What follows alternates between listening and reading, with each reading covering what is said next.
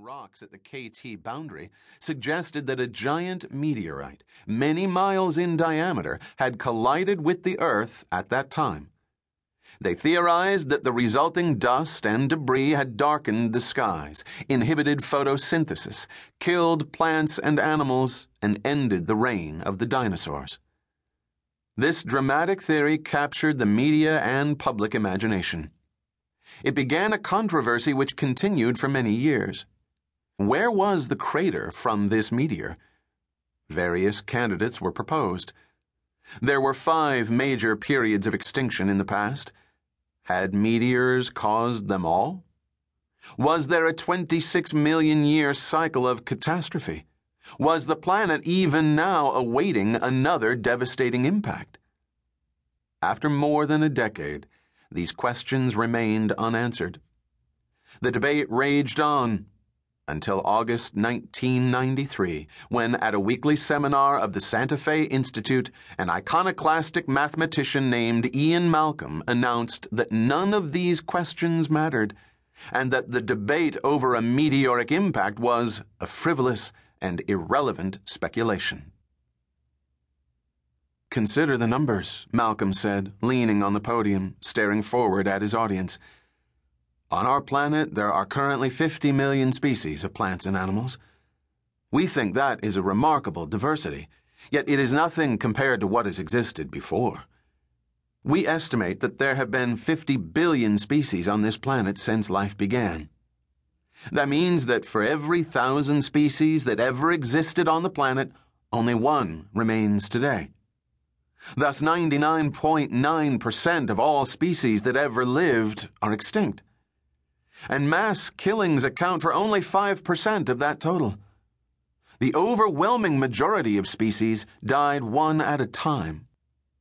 The truth, Malcolm said, was that life on Earth was marked by a continuous, steady rate of extinction. By and large, the average lifespan of a species was 4 million years. For mammals, it was 1 million years. Then, the species vanished. So the real pattern was one of species rising, flourishing, and dying out in a few million years. On average, 1 species a day had become extinct throughout the history of life on the Earth. But why? He asked. What leads to the rise and decline of Earth's species in a 4 million year life cycle? One answer is that we do not recognize how continuously active our planet is.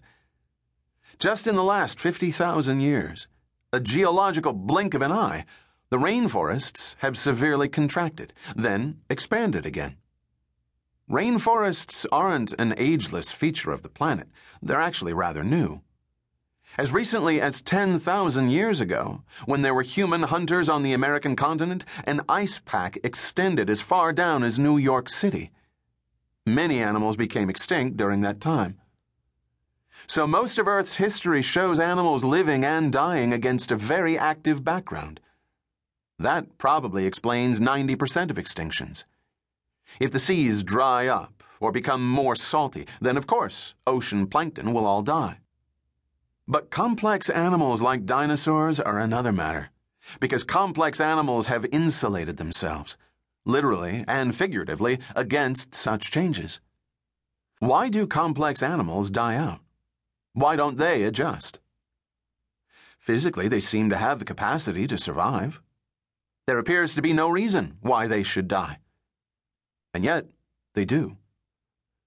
What I wish to propose is that complex animals become extinct not because of a change in their physical adaptation to their environment, but because of their behavior.